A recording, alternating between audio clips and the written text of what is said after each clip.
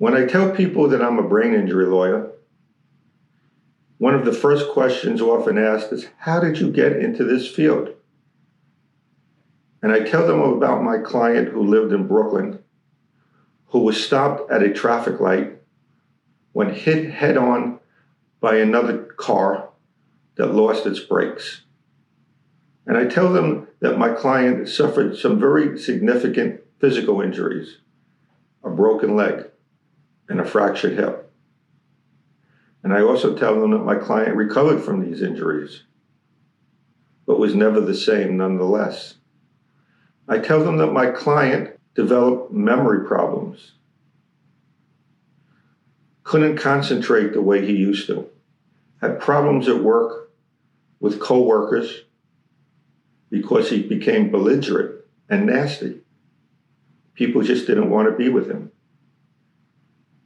I tell them about how my client could leave his house in the middle of the winter and forget to put on a coat. I tell them about the sleep problems that he had and the constant headaches that he suffered from. And I also tell them that he looked normal.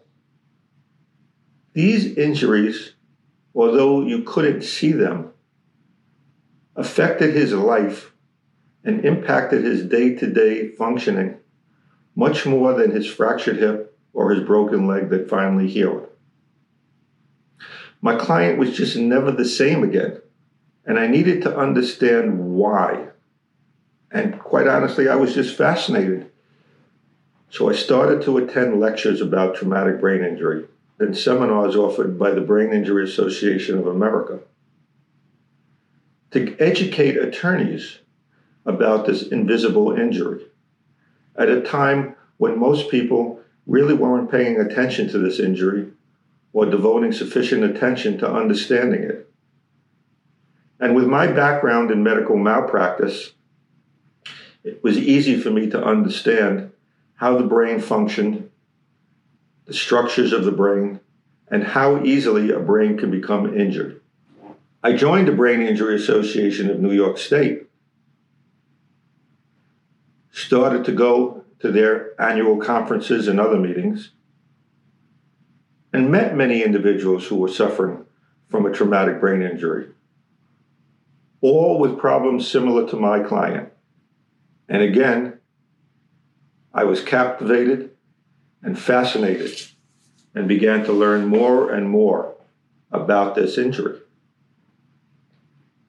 I can tell you that for the last 30 years, I have devoted my legal practice to representing individuals with a brain injury because they deserve my help, because they need my help, and because it's gratifying to me at the end of the day when I could provide compensation for these individuals in a court of law and prove that they, in fact, have lifetime consequences as a result of their brain injury. Thank you very much. I look forward to speaking with you again next week.